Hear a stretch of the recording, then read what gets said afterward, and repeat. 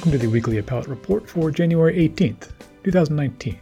I'm Brian Cardile, and this is the Daily Journal's weekly podcast covering important appellate and constitutional law cases and questions. We've got a great group of guests on today's episode, all here to help us unpack a pointed federal district court rebuke of the Trump administration, certain to make its way up the appellate court ladder in the next weeks and months.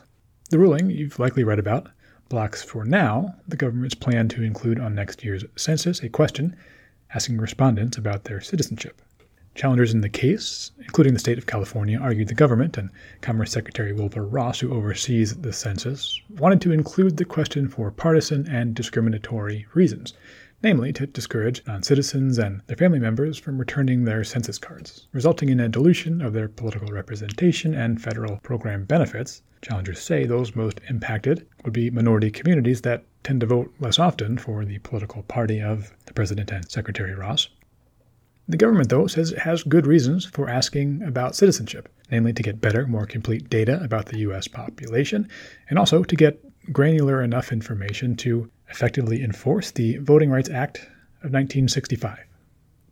On Monday, New York's Southern District Judge Jesse Furman, who's appointed by Barack Obama but also a former counselor to the Attorney General in George W. Bush's Department of Justice, sided with the challengers, though not entirely. Furman withheld judgment on the claim that Ross and the government harbored discriminatory intent. Instead, the judge ruled on more mundane grounds, essentially that under the Administrative Procedure Act, the government hadn't shown its work, hadn't provided good faith, evidence-based reasons for its decision, and hadn't shown that its proffered justifications, for example, that Voting Rights Act basis, were genuine. It's an interesting ruling and a thorough one, 277 pages in fact, so brought in more guests than usual today. We're joined by election law and voting rights expert and Loyola Law School professor Justin Levitt. Also hear from the Center for Immigration Studies Director of Research and a scholar of public policy analysis, Stephen Camarata.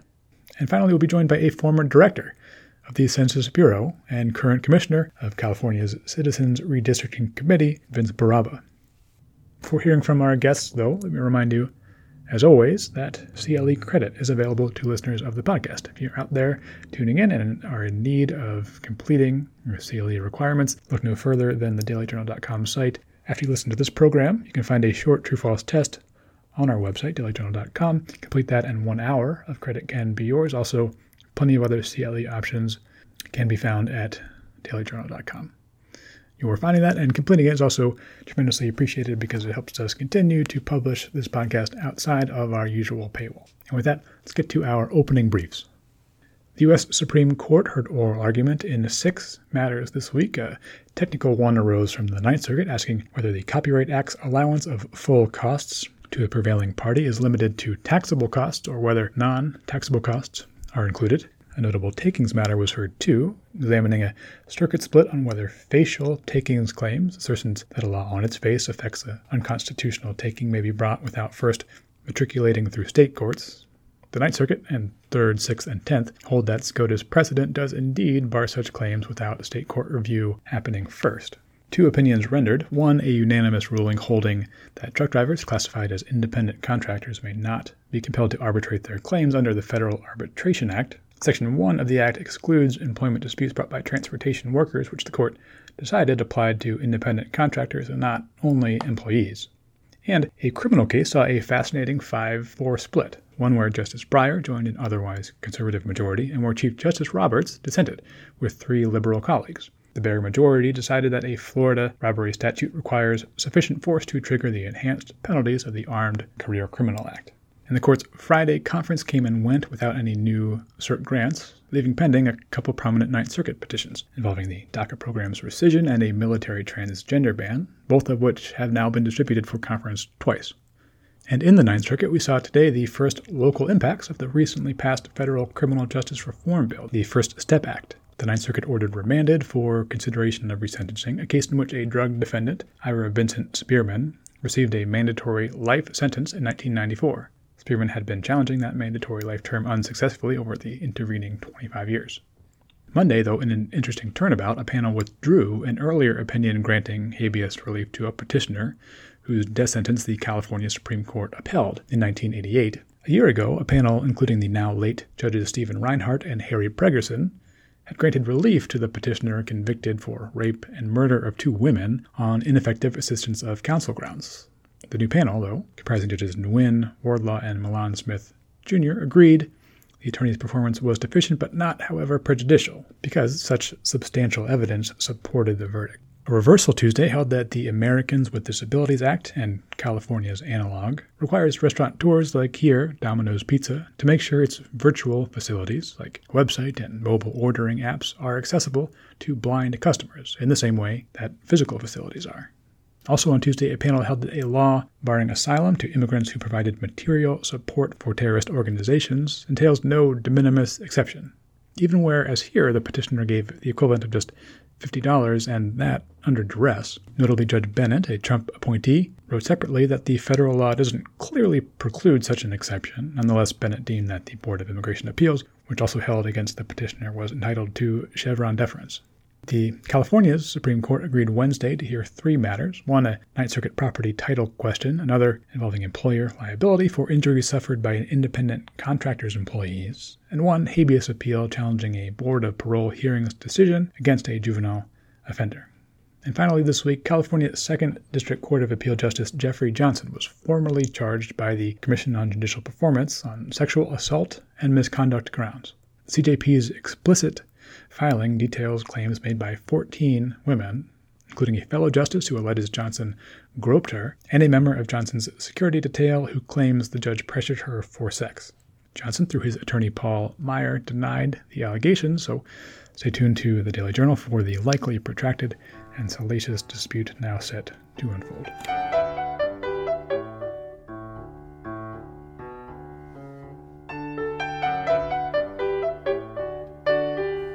Late Monday, the Southern District of New York issued a fairly blistering indictment of another immigration-related policy advanced by the Trump administration, the proposed addition of a citizenship question to next year's decennial census. We've got 3 great guests lined up to help us digest this voluminous decision. We'll hear first from Loyola Law School's Associate Dean for Research and Professor of Law Justin Levitt, who formerly worked on election law and voting rights issues in the Department of Justice's Civil Rights Division. He joins us now. Professor, welcome to the podcast. Thanks very much for having me. I'm happy to join. So there's a lot to this ruling. It's a nearly 300-page decision down from the Southern District of New York. But trying to cut kind of to the central problem that the court had with the government's intended addition of a citizenship question to the 2020 census, it seemed to me like the main problem was that the court thought the government wasn't really kind of showing its work or providing a good reason upon which it could justify adding that question to the census. Is that a fair way to put it? Yeah, I think the problem was, as you put it, there's a requirement that agencies generally, whenever they act, A, do their homework, and B, show their homework. And in essence, the court thought the homework was pretty poor. It thought it was pretty poor for a bunch of reasons, including the fact that the court strongly suspected that the reasons given for the decision were pretextual. That is, part of the reason they didn't show their homework is they really weren't out to achieve what they said they were out to achieve. But even more than that, the court said, look, if I just look at the facts you did find, they don't support the action you took. And it sure seems like that's because the action you took wasn't designed to do what you said you were going after. And so the homework you did was pretty shoddy. Maybe that's because you never intended to actually do real homework to begin with. And that's a violation of essentially the Administrative Procedure Act.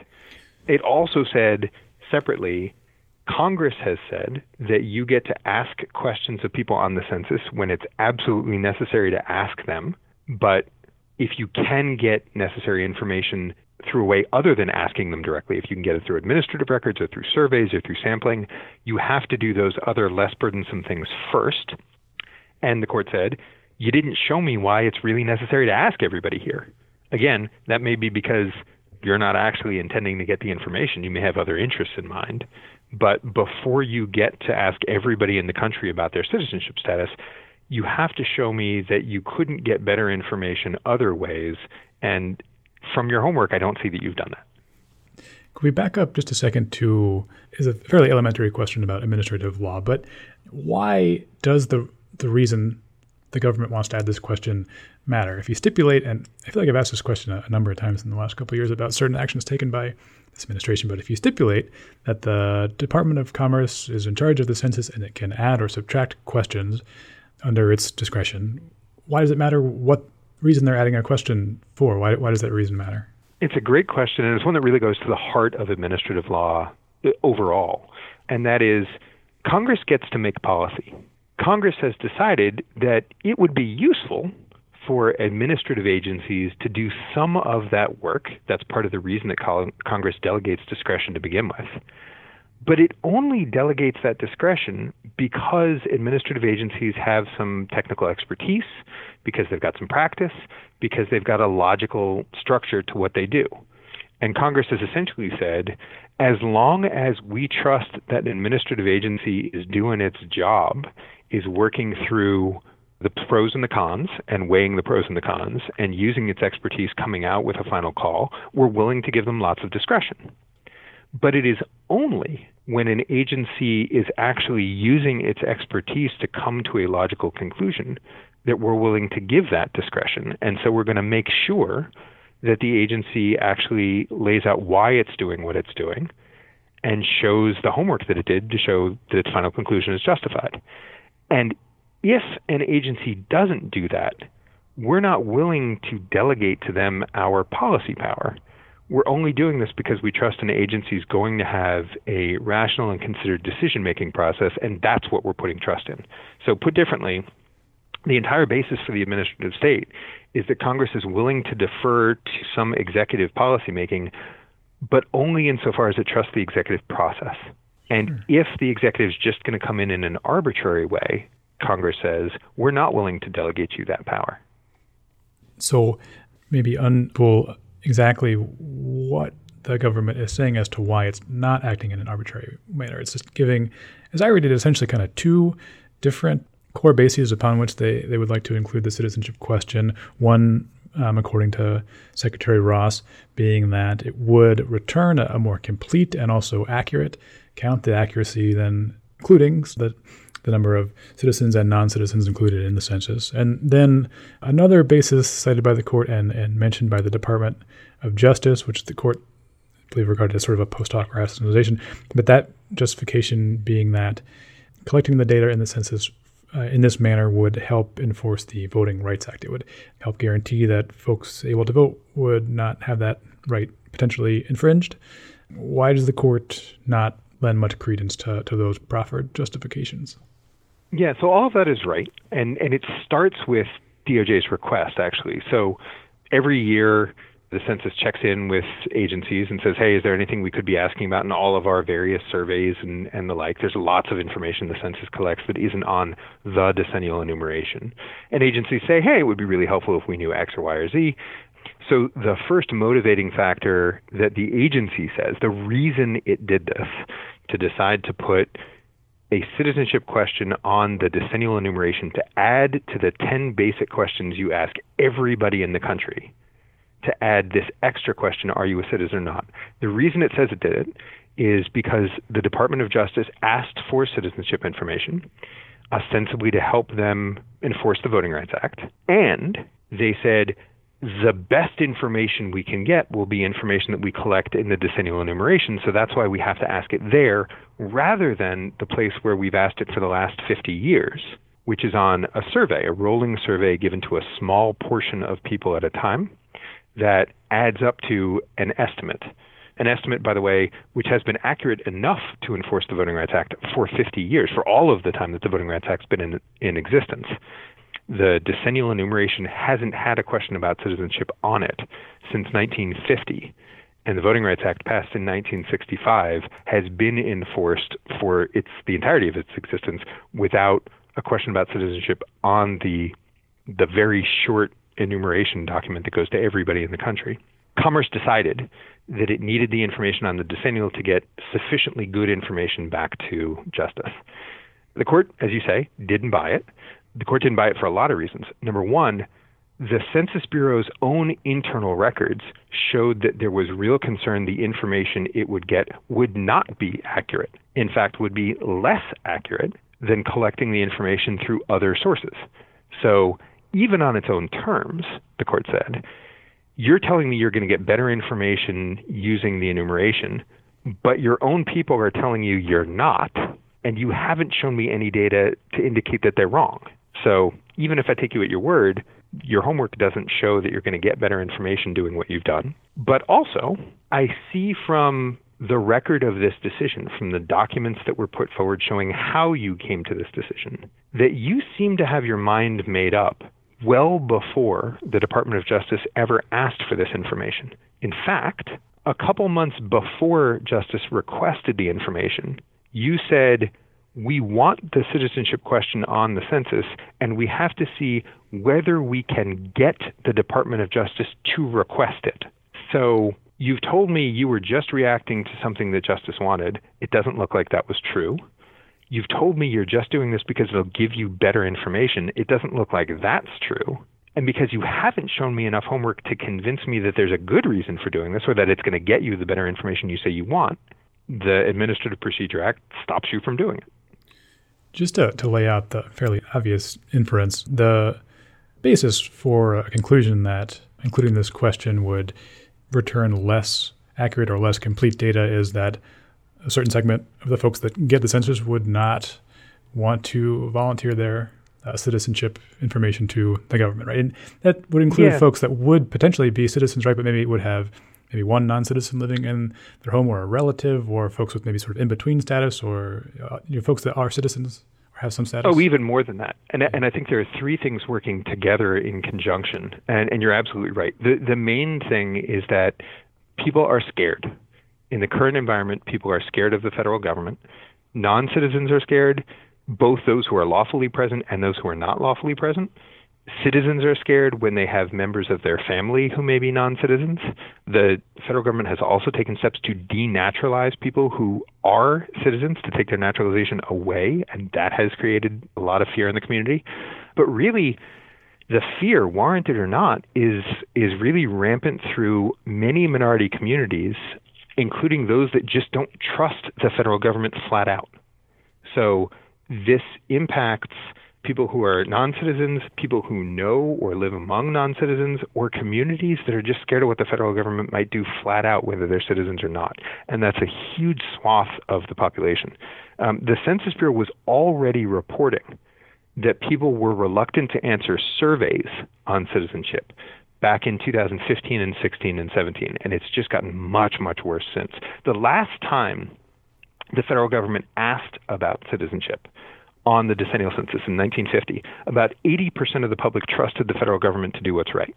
The stats on that now are about 17%. And so it is a massively different climate. And so one fear is that, people not only won't answer the question about whether they're a citizen or not, but won't answer the census at all, that it's a scary thing to have a federal government representative come to your door and start asking questions. And in this climate, having a citizenship question on the census could keep the census from accurately telling the population flat out. The other thing that's adding to all of this is that it's a very different thing to ask a question about citizenship in the context of a 80-question, 40-minute survey delivered to a small percentage of the people, and to ask it in the context of a 10-question survey delivered to every household in the country. That it's much more prominent when put on the decennial enumeration, the thing that comes sixth in the Constitution. It's the very first act that the federal government is given in the federal Constitution. It's before the power to make war. It's before the power to regulate commerce. It's the first thing the federal government is told to do, is to take a census, because that's the basis of representation and funding for all of the federal government.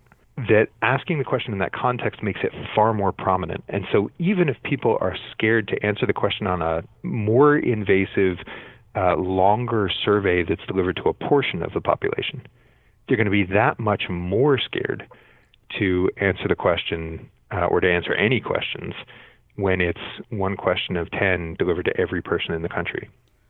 The heart of the challenger's claim here is essentially that the government is aware of all that and viewing it instead as a feature rather than a bug, that the Department of Commerce and Secretary Ross perhaps intended for political reasons to discourage a certain segment of folks, particular minority communities, from returning the census, thereby sort of diluting their share in congressional apportionment and voting maps, and also diluting their share of federal tax dollars. That's the one big piece of the claim here, right? Yeah, that if you're in a police procedural and somebody's looking for motive, that's basically the heart of the motive that the challengers have put forward, right? Why would the Secretary have done this? Why would Commerce have done this? What's the reason for the pretext?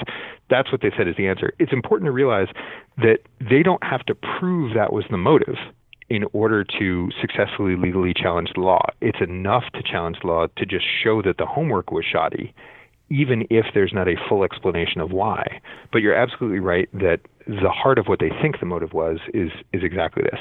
I should point out that the redistributive consequences of getting the census wrong, of inaccurately counting the population, are A, huge, and B, may not be exactly what those in power intend. So first of all, we use the census not just for allocating political power and funding for the federal government. We use it for an enormous array of choices in private sector and in the public sector. We use it for public health purposes. We use it for economic decisions. We use it to figure out where to put stores and outlets and where to put advertising dollars. Every time you hear a poll, the reason you know that you can rely on a poll of 500 people to tell you what 50,000 think is because it's calibrated to reasonably represent the population as a whole, and the calibration tool is the census. So all kinds of private choices get skewed when the census is skewed. Also, the states that are growing the fastest because of immigrant populations. Those states stand to gain the most in congressional seats and in federal dollars. Those states are states like Texas and states like Florida.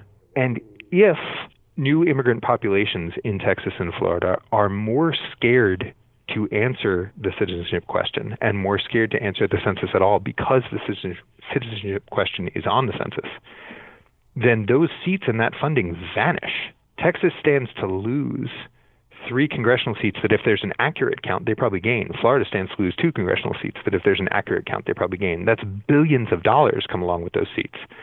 And if populations in Texas and Florida don't answer the census, if they're too scared to open their doors because there's a question about citizenship on there, those seats don't show up and those federal dollars vanish. And so I'm not convinced that those who think this is going to benefit them politically actually understand all the ramifications of what happens next. That largely responds to the next question I would have for you, and that would be just sort of to pose what seems to me like sort of core counter-argument that would be put forward by those supportive of the government's position here. That being that, as you say, the census tabulation is tied pretty directly to political representation in Congress and then federal tax dollars. But as to that political representation, if someone putting forward this argument says, well, look, the folks that, stipulating that the motivation is to discourage responses from non-citizens, the argument goes, if those folks are discouraged, that's okay because largely they are unable to vote. And so if we're diluting their voting power, well, they sort of don't, in general, as a community, have that much voting power anyway. So the argument goes, so what's really the problem? Have you heard that argument? And what was your response? I've heard that argument. And the reason, and I understand that argument, it doesn't actually fit the history and it doesn't fit the constitutional text. So every state in the country right now makes redistricting decisions, makes apportionment decisions on the basis of the total population, everybody. And there's a really good reason for that. It's that the framers of the Constitution put a pretty sizable thumb on the scale to say that everybody gets represented, not only by state legislatures, but by federal legislatures, by Congress. It wasn't always thus.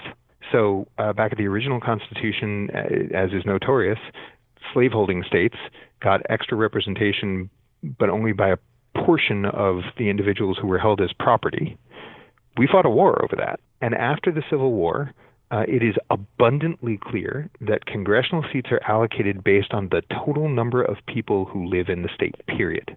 Whether they're citizens or non-citizens, whether they're young or old, whether they're voters or non-voters, because the framers of the 14th Amendment very deliberately intended that legislatures represent everyone. Even if everyone's not entitled to vote, legislatures represent everyone. And individuals who are too young to vote or who aren't citizens or who are otherwise disenfranchised still have to pay taxes.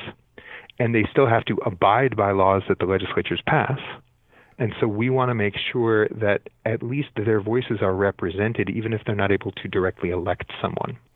So it's very much within not only the strict constitutional text, but our 100-year constitutional history to make sure that everyone's counted.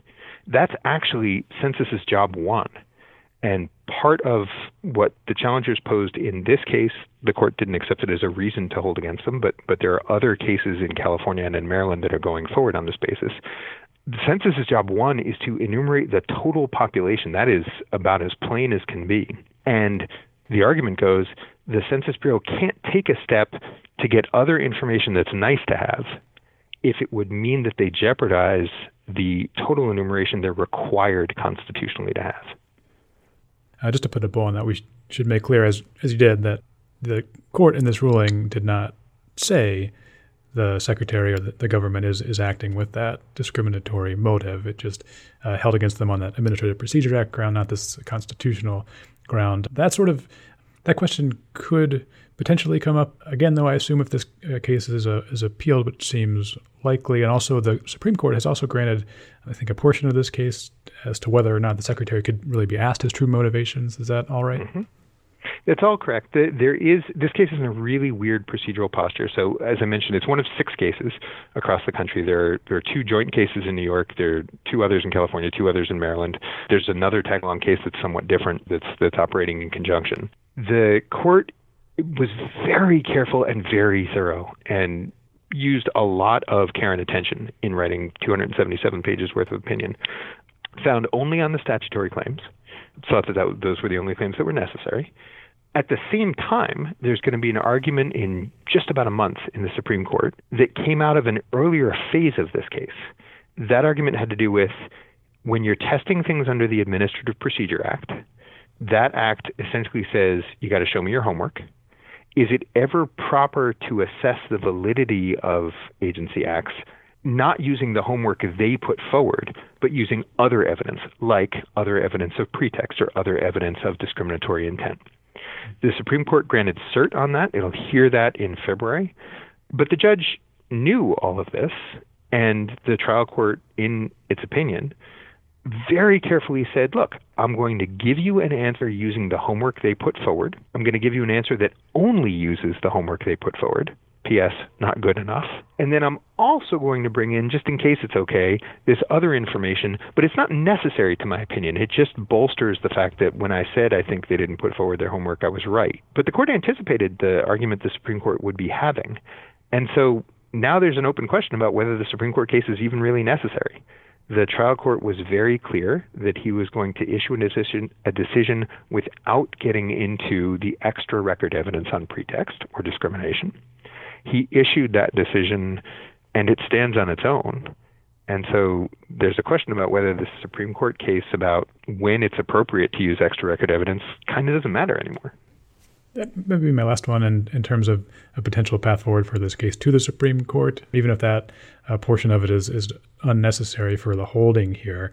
It does seem likely the government will try to appeal this ruling. Do you think that those 277 pages that seem pretty intentionally sort of buttressed and reinforced to survive a good amount of review, do you think it could hold up in the Supreme Court? It seems, we've certainly had cases go to the high court involving executive power and limits on it, like, for instance, the travel ban most notably. What are your thoughts on the potential path forward here for this case?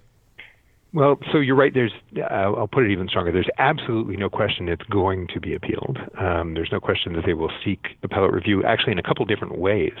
They might seek direct review of the merits. They might also seek a stay from both the Second Circuit Court of Appeals, if they haven't already, and the Supreme Court. This case is notable. So earlier in this case, the judge actually got quite ticked off. The government tried 14 different times to stay aspects of this case. And the one application for stay is not unusual, and 2 is not unusual. Going back and forth 14 different times to try and forestall an answer really made the government look desperate to avoid a ruling in this case. And the court got increasingly ticked off. You don't see that frustration in the court's opinion. I think the opinion is extremely thorough and extremely careful and extremely well-reasoned.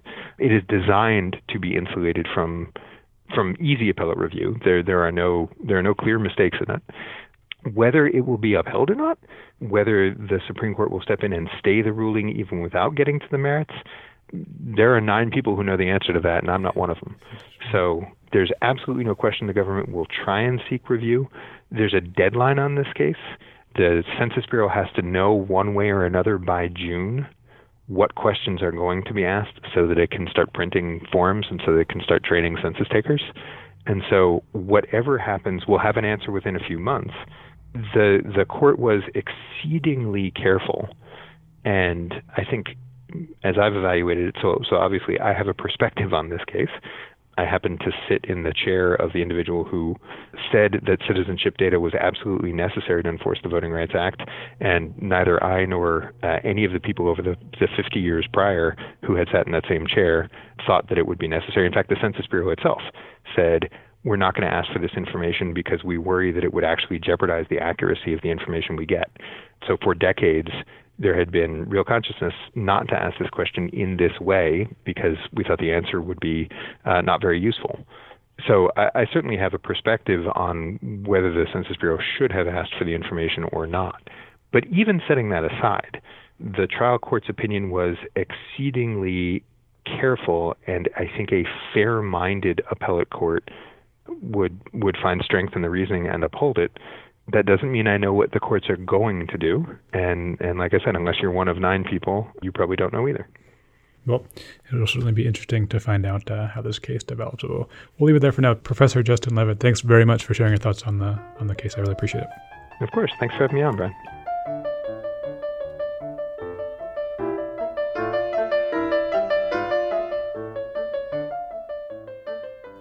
Stephen Camarata is the Center for Immigration Studies Director of Research. He's a doctorate in public policy research and is here to provide a contrasting view on the ruling and the government's wish to inquire after citizenship on the census next year. Glad to have him on. Stephen, welcome in. Thanks for having me. What were your initial impressions of this ruling down late Monday, this very voluminous district court decision? Yeah, I have looked through it, but I have to confess I haven't read the whole thing. It seems like the judge had a pretty strong dislike of this idea, and he spilled forth all the reasons why he didn't like it, and I take it, seems to have ignored the reasons that the Census Bureau or the Department of Commerce had stated for doing it. And I think it would be fair to say, and maybe he's right, that he's essentially substituting his own judgment for that of the Department of Commerce. Interestingly, or maybe not interestingly, I suppose, is he doesn't really say that it was of a discriminatory nature. Essentially, the argument here is that to add a census question on citizenship back into the census is arbitrary and capricious. And then he went on to say, we should have used administrative data. He didn't think about this long enough. It doesn't seem justified in the judge's mind. And so the judge kind of just goes on at length about that. Sure. Let me push back a little bit. You say the judge sort of ignored the reasons put forward by the Department of Justice, namely the principal justification for the inclusion of this question that it would help enforce the Voting Rights Act. But in the ruling, it doesn't seem like he ignored it so much as say, look, this is, in my view, a pretty clearly post hoc rationale put together after the idea was already hatched for, some other reason. And so based on, the Administrative Procedures Act, you kind of have to do things for the reason that you initially intended to do them, and you can't sort of later put forth some reason to cover up the original intent. Is your position that Voting Rights Act justification wasn't a post hoc rationale, or that it doesn't really matter so long as the government has some reason to put forth? What is your thought on that? Yeah, a couple things I think about that. Well, as you know, Wilbur Ross was not deposed. The Supreme Court said he didn't have to be. And I certainly would not suggest that I know what was in the mind of the Secretary when he decided to do it. I think you should take him at his word. If it's a legitimate reason, if it's a plausible reason, I think it makes sense to, accept the arguments that he makes as to why the judge did not apparently take it seriously. He assumed, it's not clear what the evidence or anything for this is, that they had wanted to add the census question for some other reason, and then they came up with this reason after the fact. Now, that's not my understanding of the chronology, but again, I don't claim to have any window on the man's soul, but if you don't have any evidence that this is not the reason, then you're just essentially substituting your judgment for that of the administration's. And that seems like what the judge is doing here. Then I take it you would say that is a plausible reason that the Department of Justice put forth to ensure voting rights. The judge here and the challengers find it less credible, thinking that there are plenty of ways to enforce the Voting Rights Act, and there are other sort of surveys and data put out, like the American Community Survey, that enables the Department of Justice to enforce that law and has for the past couple of generations. But you think that is a reasonable justification? I think on its face it's a reasonable justification. Now, if they had some other motive, I'm not aware of it. But it's certainly a reasonable justification to do so. And there are other reasons as well to do it. And there's also lots of precedent, as your listeners may know. Since 1820, there has been a question on citizenship for all or part of the population have been asked whether they're U.S. citizens or not. It doesn't ask about legal status. It just asks whether you're a U.S. citizen. Obviously, you can be a non-citizen but still legally resident in the United States. If you want some background numbers, the census will probably show about 22 million, maybe 23 million non-citizens. The expectation is 10 or 11 million of those individuals will be illegal immigrants, and the rest will be primarily green card holders with maybe 1 million or 1.5 million long-term temporary visitors, such as foreign students, guest workers. And again, to remind your listeners, a green card holder is a legal or lawful permanent resident in the United States who, after 5 years, may become a citizen if they choose, but they don't have to. And people live in the United States for decades without becoming citizens, just constantly renewing their green cards. That's perfectly permissible as well. And so this survey was going, or the question that they wanted to put in the census would simply be the one that had been asked in prior censuses. It's currently asked on the American Community Survey. It's asked on the current population survey, and as well as some other data sources about whether you're a U.S. citizen or not. Can we dig into that just a tiny bit more? It seems like there's a bit of a sort of messaging fight between the sides as to how common of a practice including this type of question has been in past censuses. I think both sides can sort of state something correctly, but it can sound different. So the challengers will say the citizenship question has not been included on a census since, I think, about 1950 or 1960, which is true to the extent that it hasn't been included in sort of the what's called the short form census, the very bare bones thing that's sent out to everyone.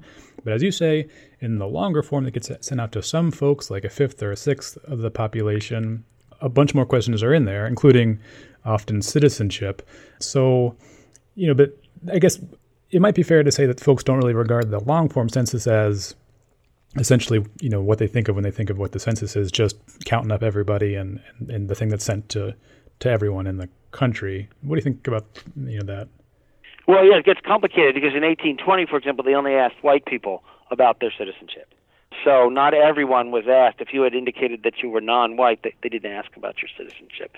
So certainly going back a long ways, too, not every single person was asked about their citizenship. And you're right, it's been a half century since they've asked whether everyone was a citizen. On the other hand, like, for example, the last time we asked in 2000, the long form was asked about 1/6 of the population. So if your concern is that a citizenship question will create distortions, that people won't respond, you'll get an undercount. Well, if you're asking that large a percentage of the population about their citizenship, and then they're refusing to answer and not take the census, then that would have distorted the results as well. I don't think most people think that's what happened, that non-citizens or immigrants in general, that is the foreign-born, didn't take the long form. I think the evidence suggests that there were undercount problems of various populations, but overall it's not thought that the long-form citizenship question created a big issue. The long form itself can create a big issue because, just as an aside, is the concept of respondent burden. That if you ask a whole bunch of questions about income and family structure and receipt of government programs and income and so forth, people sort of say, oh, the heck with this, I don't want to fill this whole thing out. But the citizenship question itself was probably not a source of a big problem. So as I say, 1/6 of the population, and if it had been a problem, it would have distorted previous censuses. You mentioned earlier, aside from the proffered justification of enforcing the Voting Rights Act, that there are other good reasons to include citizenship question on the census. What are some of those reasons?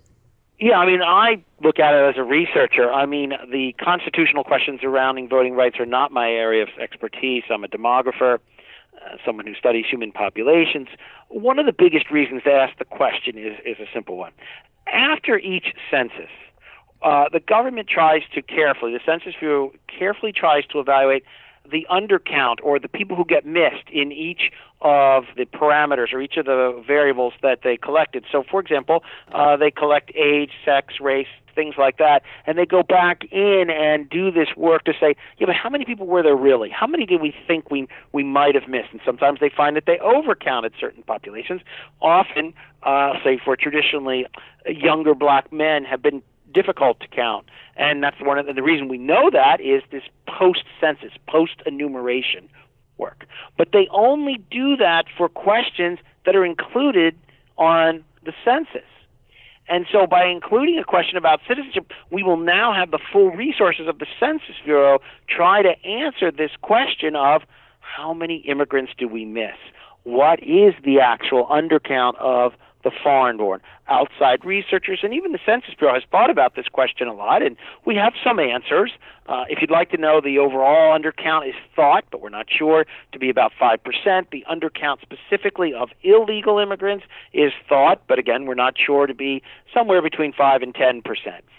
So this might give us way better answers on that question because it would be systematic throughout the country and a lot of resources would be devoted to it. And so, in my opinion, that's the number one reason to do it.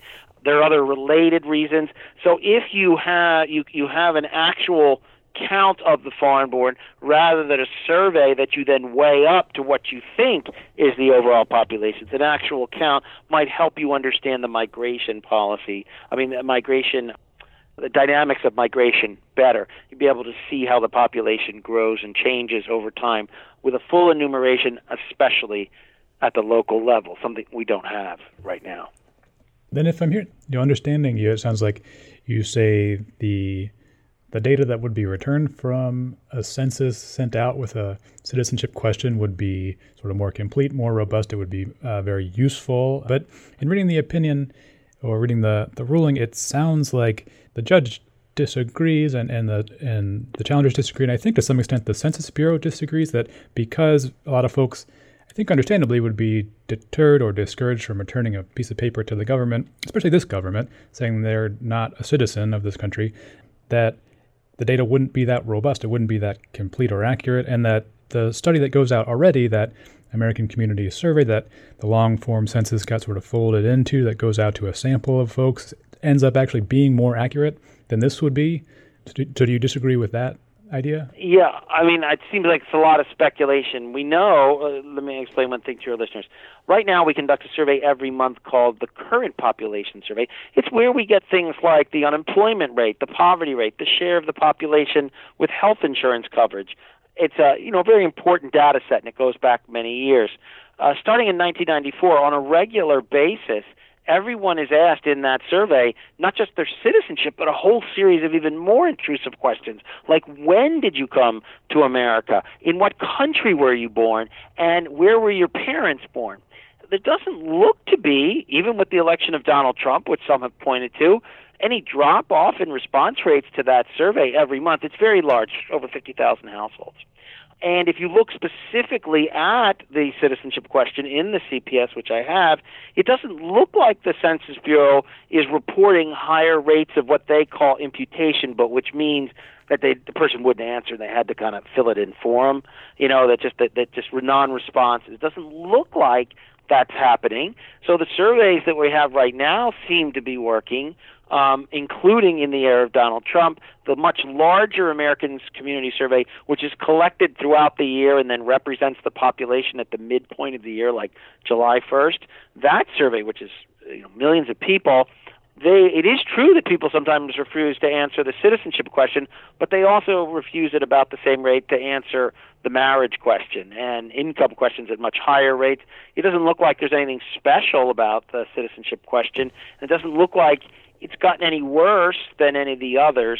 So it looks like we're able to collect this data on surveys, and then what we do is the Census Bureau weights the surveys based on what they think the actual population is. Again, this would be an actual census where you actually count people, so there's a distinct difference.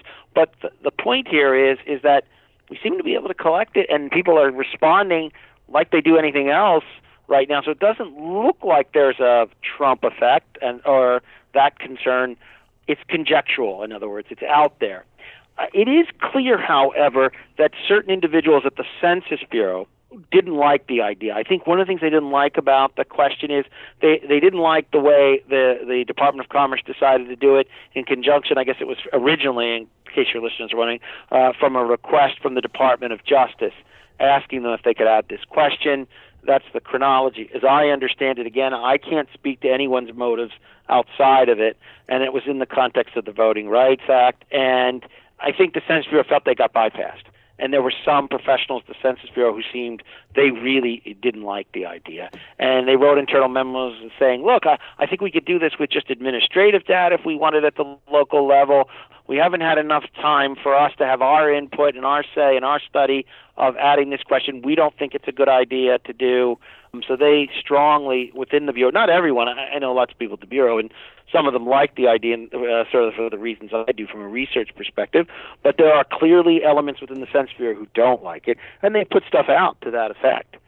So it's a debate. The question is, when you have a debate like that, who should settle it? Sort of the elected branch of government, or should a judge do it? And I think, people are of different opinions, but it's a very fraught thing to say that the judge knows best, because the one good thing about the elected branch is it's accountable. If we don't like it, we vote him out. And so, like, for example, maybe one of the reasons that Congress went over to the Democrats is people didn't like this question. And now the Democrats can attach riders to bills saying that you can't spend any money to collect this question. That kind of thing. It's a great way in which democracy is self-correcting.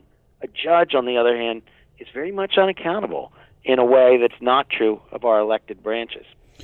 Okay, well, the path forward, I'll ask you one last one here. For this case, does seem like it'll be run through a gauntlet of more judges. Say this case gets up to the Supreme Court. How do you think it might play out? Do you think this question will end up being on the 2020 census?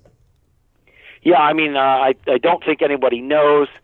I think, the way judges rule and what we've seen, especially in the era of Trump, is that, judges tend to rule as you would predict based on who appointed them.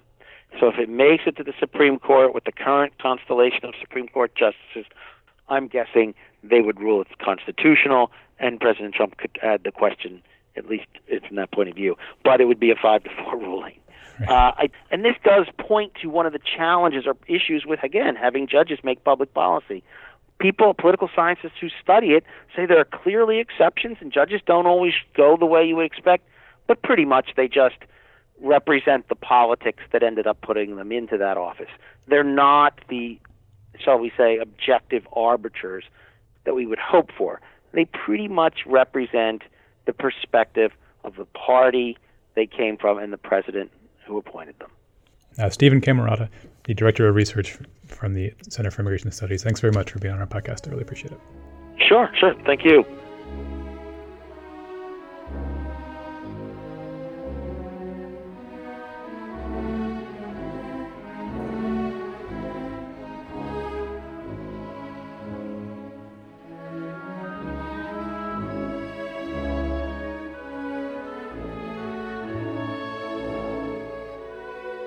Finally today, I'm delighted to welcome Vince Baraba. He's a real titan in the field of large-scale data collection and analysis. He is the only person to have served as director of the Census Bureau on 2 separate occasions. He was there in the mid-70s and then oversaw the 1980 census.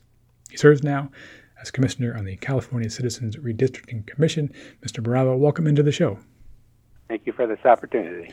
Certainly in no way overstates it to say you are a preeminent expert in this area of study and data collection, survey research, market research. Outside of your time heading the Census Bureau, you conducted market research for some American corporate behemoths sort of back in their heyday, Xerox, Eastman Kodak. You founded your own firm, the Market Insight Corporation. You served for the past 10 years or so as a commissioner on the California Citizens Redistricting Commission. Clearly, the approach you had to surveying huge groups of people, finding out things about them and deriving data that could be useful to folks is something that you became expert at. I'd just be curious, what about that process did you figure out? Did you do so well? Did you understand that helped you, send into some of those very rarefied posts that you held? Well, what was interesting is when I got to Xerox, the one thing that as I talked to the people at Xerox who were already in the market research department, they had expressed a concern that their supervisors took the data but didn't really fully understand it nor appreciate it. And that kind of caught my attention. And so we put in place a process where we went and had each of the department's market research groups have meetings with their supervision who was going to get the information and ask them about what they wanted to know. And then we designed a questionnaire that was much more relevant to the issues that were on their mind and also the manner in which they wanted to receive it, which then started to affect the manner in which we conducted the research. And the test of the success of that is when I first had my first meeting with the general management of the corporation to review the results of this survey we did of the whole market, there were like 2 or 3 questions that came up, and then I was excused. And there was no complaints, there was nothing. It was more about what they were going to do. And as I was flying back on the plane from the meeting in Stamford, Connecticut, back to Rochester, I was with one of the senior executives, and I said, I wasn't quite sure what happened. He said, well, that's because you did your homework, and everybody had a chance to read the data and to understand it, and it was data that they were interested in, so there was nothing for them to complain about. That was a really important lesson to learn, because what I found to be true was that a lot of research is conducted and presented, but not fully utilized. And one of the reasons is that those who have to eventually utilize it are not fully engaged in the collection of it. Not that they need to be technically engaged, but they have to be engaged to find out what steps are being taken to assure them that the information they'll be receiving will not only be relevant, but will be in a form that they could use. Kodak, however, we got that going, and we did a major study about the future of capturing images in early 1981. And that study made it pretty clear that in 10 years, most image capturing was going to be done digitally and not through silver halide, which Kodak was known for.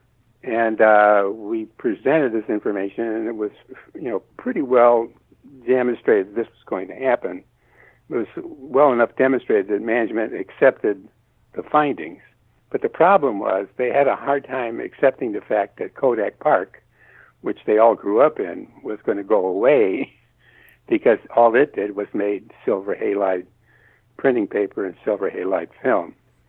And so they then started thinking about how could they accept the information and still keep Kodak Park. And so they decided that the thing to do would be to show how digital technology could improve the use of silver halide technology.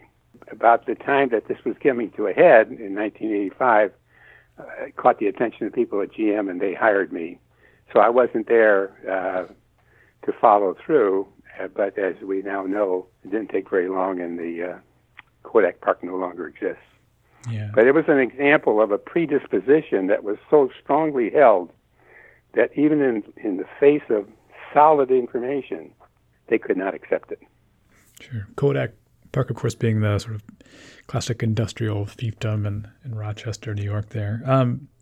Let's zoom into your time at the Census Bureau. You were there for two separate stints, once between 1973 and 76, and then again between 1979 and 81, when one of the decennial censuses, of course, was administered.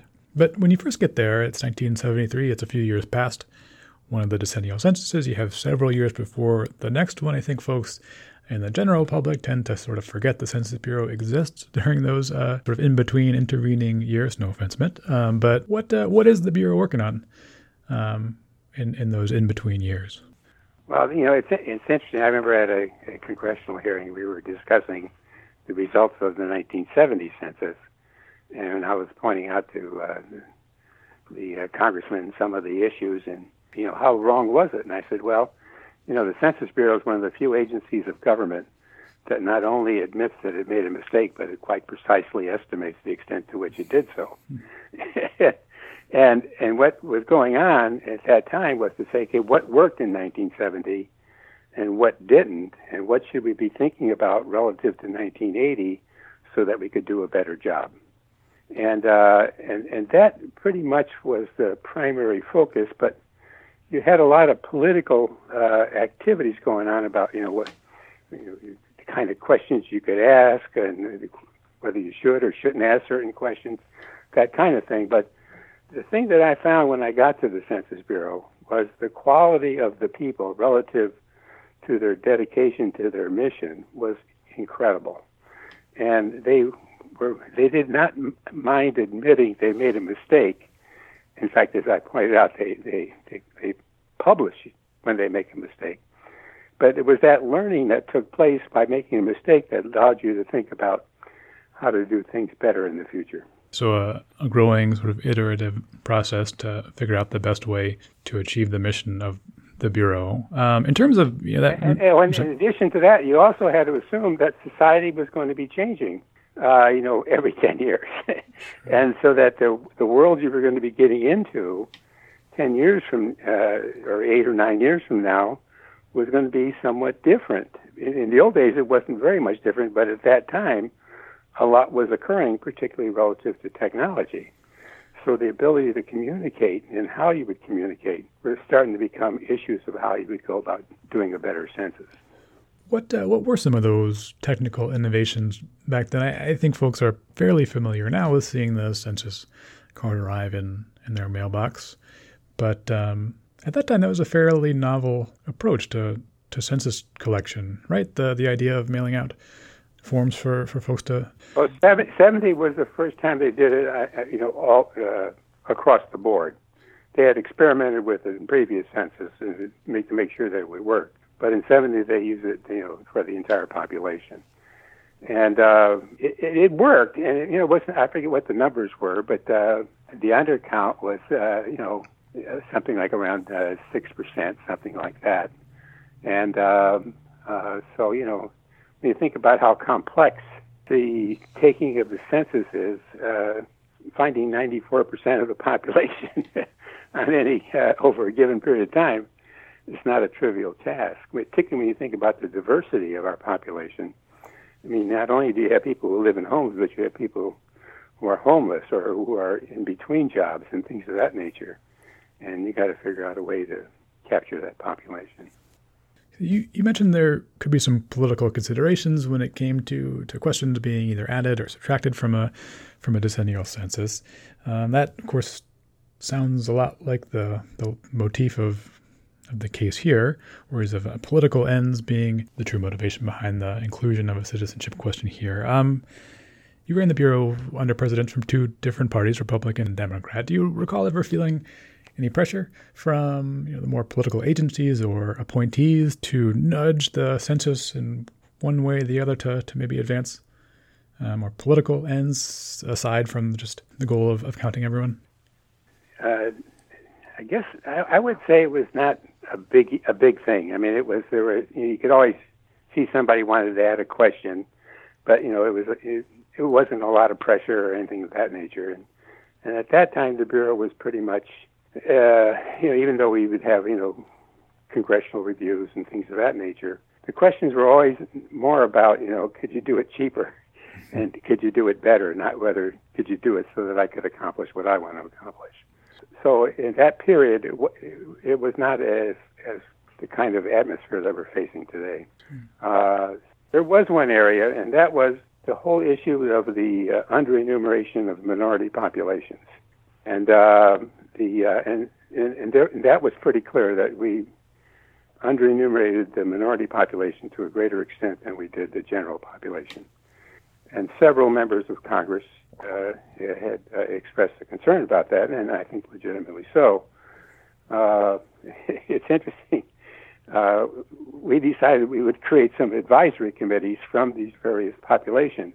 And I remember one of the members of the Bureau, Jack Ingram, said, Vince, if you're going to get people from the Black American, at that time we called the Black population, onto the thing, they better be really good Black people, because if they're not respected in the Black community, they're not going to have an effect. So we decided to create this committee, and the first person we called was Bobby Seale, and of the Black Panthers. And he said, "Are you kidding?" I said, "No, we're really serious." So he actually came out, and we had a meeting. And during the meeting, we were talking about what the advisory committee would do, and it was clear that it was not working very well. And I remember he said, "Could we have a separate meeting so we could talk about this?" And I said, "Well, no. The rules of a public meeting sponsored by the government says somebody from the government's got to be here during the entire meeting." He says, "Could we take a break?" I said, "We could take a break." He said, "Why don't you take your break out there? We'll take our break in here." I said, "Okay, that sounds fair." And by the time we came back in, about an hour later, he said, "Well, we decided we're going to be a part of this committee, and we had a reason for doing it. Because if you're not telling us the truth, we're going to be here to see it, and then we'll let you know how bad a job you did." I said, "Well, that's a good start, but I think if we do the job right, then you'll help us get it done." And he said, "Yes, that's what we will." Now, he was not able to become a member of the committee, but the committee we got was really well represented. So there was an outreach with the Black community, the Hispanic community, and the Asian American community as well. Yeah, I mean, history always seems to often seem somewhat cyclical. That same worry is, part of the reason challengers brought the suit at issue here is that the inclusion of this particular question would tend to skew the results and underrepresent here more so the Hispanic community. In terms of, adding or subtracting questions, I think a lot of people, or at least me personally, viewed the census questionnaire as a fairly static thing, coming every 10 years and asking essentially always the same question, who are you, how many people are living in your household, and maybe how old they are. But as you say, questions do, from one census to the next, get added, subtracted. So what is the process by which that happens? Well, in this interim period before the census is taken, there's a significant outreach program to not only different communities in the general population, but to agencies of government as to what information they need to perform their function. And as things change in society, then those agencies indicate whether something needs to be added or is no longer relevant to perform their function. And that contributes greatly to the final decision on what gets put on the census questionnaire. Okay. Could you give me perhaps an example of the sort of information that an agency might, need to know to do some of its business? Well, like the level of education, the amount of income, those types of things, depending on which agency you're in, are all relevant to programs that you have to decide relative to the allocation of resources to address the needs of different communities. Let's dig into the case here. You filed an amicus brief with 4 other former census chiefs, certainly a unique and formidable group of amici. As I read your brief, the central idea seems to be that the addition of this question will dampen the response rates and thereby make the census worse. It's resulting data less robust. Walk me through the main thesis of your filing. Well, just doing the census itself, even without this question in it, there's a lot of people who say, why do I have to answer this? Okay. And you tell them it's constitutionally mandated and things of that nature. So that's in asking just general questions.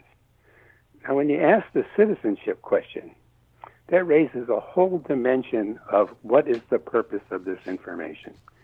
Because, the Constitution says it shall be a census of the inhabitants of the states. It doesn't say the citizens, because at that time there weren't a lot of them. So it's always been a census of the inhabitants. So then people would say, well, why do you need to know how many citizens there are?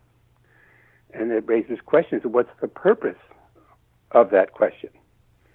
Now, in the case of this instance, it's pretty, the evidence, I don't know if the evidence, but certainly if you follow the pattern of the elected officials, is to attempt to affect the manner in which non-citizens are enumerated and captured for purposes of apportionment and redistricting. And that when you get into that, then that raises this whole new dimension of concerns about what is the purpose of the census. And it starts losing its position as this thing that we do because it's in the best interest of the country. It does seem like there's some tension in that question, too, the purpose of the census. Because sort of maybe the core of it is the idea that everyone should be counted up every 10 years.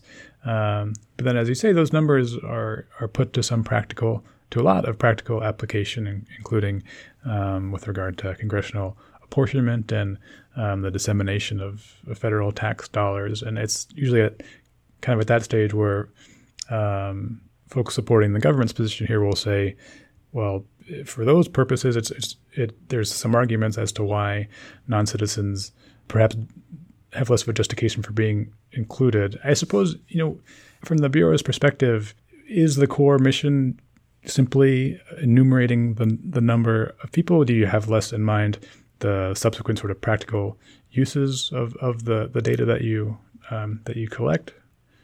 Well, it is primarily to count the inhabitants of the states. We don't refer to them as inhabitants anymore, but it's to count everyone. Now, you want to know about people as well, and that's always an important part of it, but you don't want to know about something that's going to have a negative effect on how many you actually count. So, for example, a lot of people have said, well, we should find out about religion. Well, the Census Bureau has never asked a question on religion in the census, because that would cause people concern. Why do you want to know about my religion? So it's those kinds of questions which raise more questions than the value of the information they provide that you got to address. The group of former census directors, yourself included, I imagine that you guys differ in terms of political beliefs in a number of ways. So it seems unique that you're united in argument against the government's move here. Tell me sort of why it's so important and what united you together to make this filing. Okay, once you've been through a census and had the opportunity to observe the quality of the people who are working on it and the dedication to which they put it, you feel an obligation to ensure that attitude and willingness to do this very important job is maintained in a very constructive way. So in this instance, all of the directors have gone through that experience, and they understand not only how important it is, but why it's important that people believe they're doing the right thing in the actual conduct of the census, because it's a very hard job, and you have to be dedicated to get it done well. And as long as you feel that what you're doing is going to be in the good of the country, that helps a very, very quite a bit. So then when something like the citizenship question comes up, it has a significant negative effect on the entire Bureau. And as former directors of the Bureau, it was very easy for us to agree that we need to come together on this one and address it. I want to ask you one question about one of those practical applications of the derived census data. In your work on the California Citizens Redistricting Commission, that draws the lines for both the state legislature and Congress, you lean a lot and rely a lot on the data collected in the census, right? So you've seen it kind of from both sides, collecting it and then using it subsequently. How tell me a bit about that. Well, what was interesting, because one of the good things that we were kind of fortunate about in the state of California is that over the last several decades, the state assembly, the legislature, has funded the statewide database, which is housed at the University of California at Berkeley. And this group of very talented people maintain all the census statistical records in files, and then whatever there's changes, they update, and they create then not only the storage of it, but the display of it, so they can graphically illustrate where the population is and what happens when you move things around. So being the former director of the Census Bureau, didn't add very much to the work of being on the redistricting commission, because the hard part was already done by the state of California by making sure that this capability of not only storing the information but being able to display it in various formats was in place. Maybe just last one. What are your thoughts on this ruling? The court came down with a thorough decision, siding with the arguments largely that your group put forward and the challengers put forward. What are your thoughts on the judge's ruling here?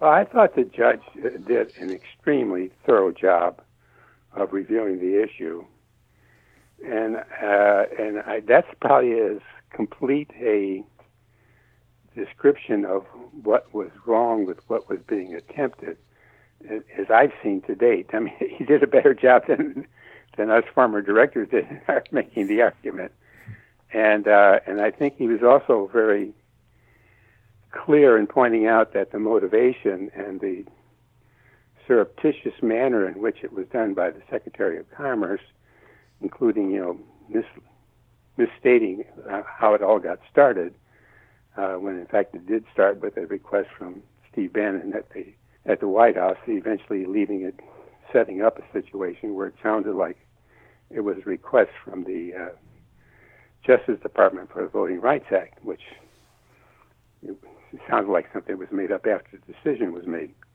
Now, I could tell you, as a person who had to submit the report to the Attorney General of the United States for the California Congressional Redistricting, that we were able to use the American Community Survey to provide the information that demonstrated that we met all the requirements of the Voting Rights Act in creating the congressional districts we did. So the data in the American Community Survey is sufficient to do that job, and it doesn't have to be in the actual 100% enumeration of the census.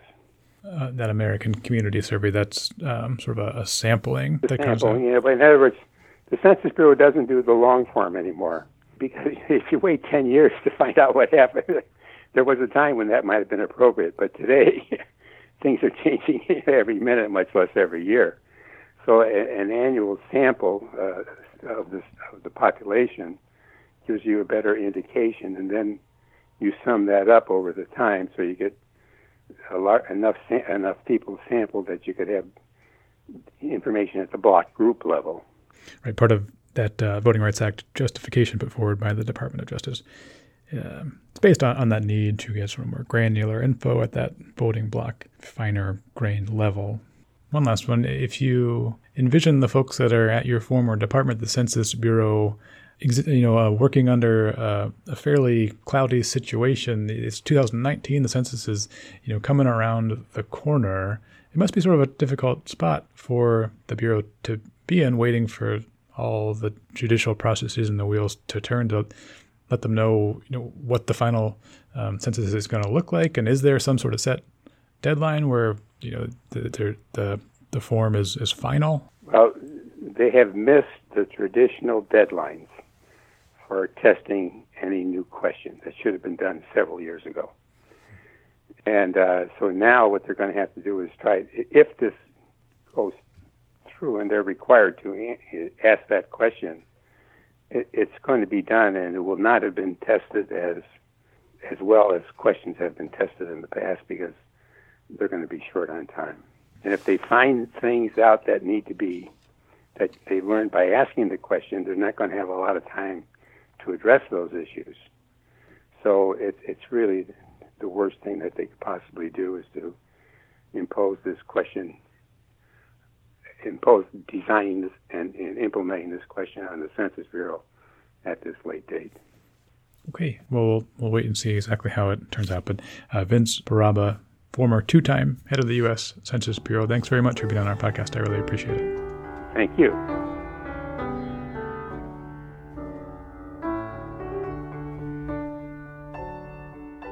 And that's our podcast for January 18th, 2019. Thanks one more time to all three of my great guests, Justin Levitt, Stephen Camarata, and Vince Baraba. I should also thank my production staff here, principally Nick Perez. And thank you for tuning in. It is greatly appreciated. Don't forget a couple of things. One, CLE credit is available to listeners of the show and can be found easily enough. Just find a short true-false test on the dailyjournal.com page where this program appears. And also, we hope you have managed to find us in the various podcast streaming avenues through which we are now available, mainly iTunes and the podcast app. If you find us there, we hope that you'll stick around and rate or review us so other folks can find the show. I'm Brian Cardell. Look forward to speaking to you next Friday. Have a great week.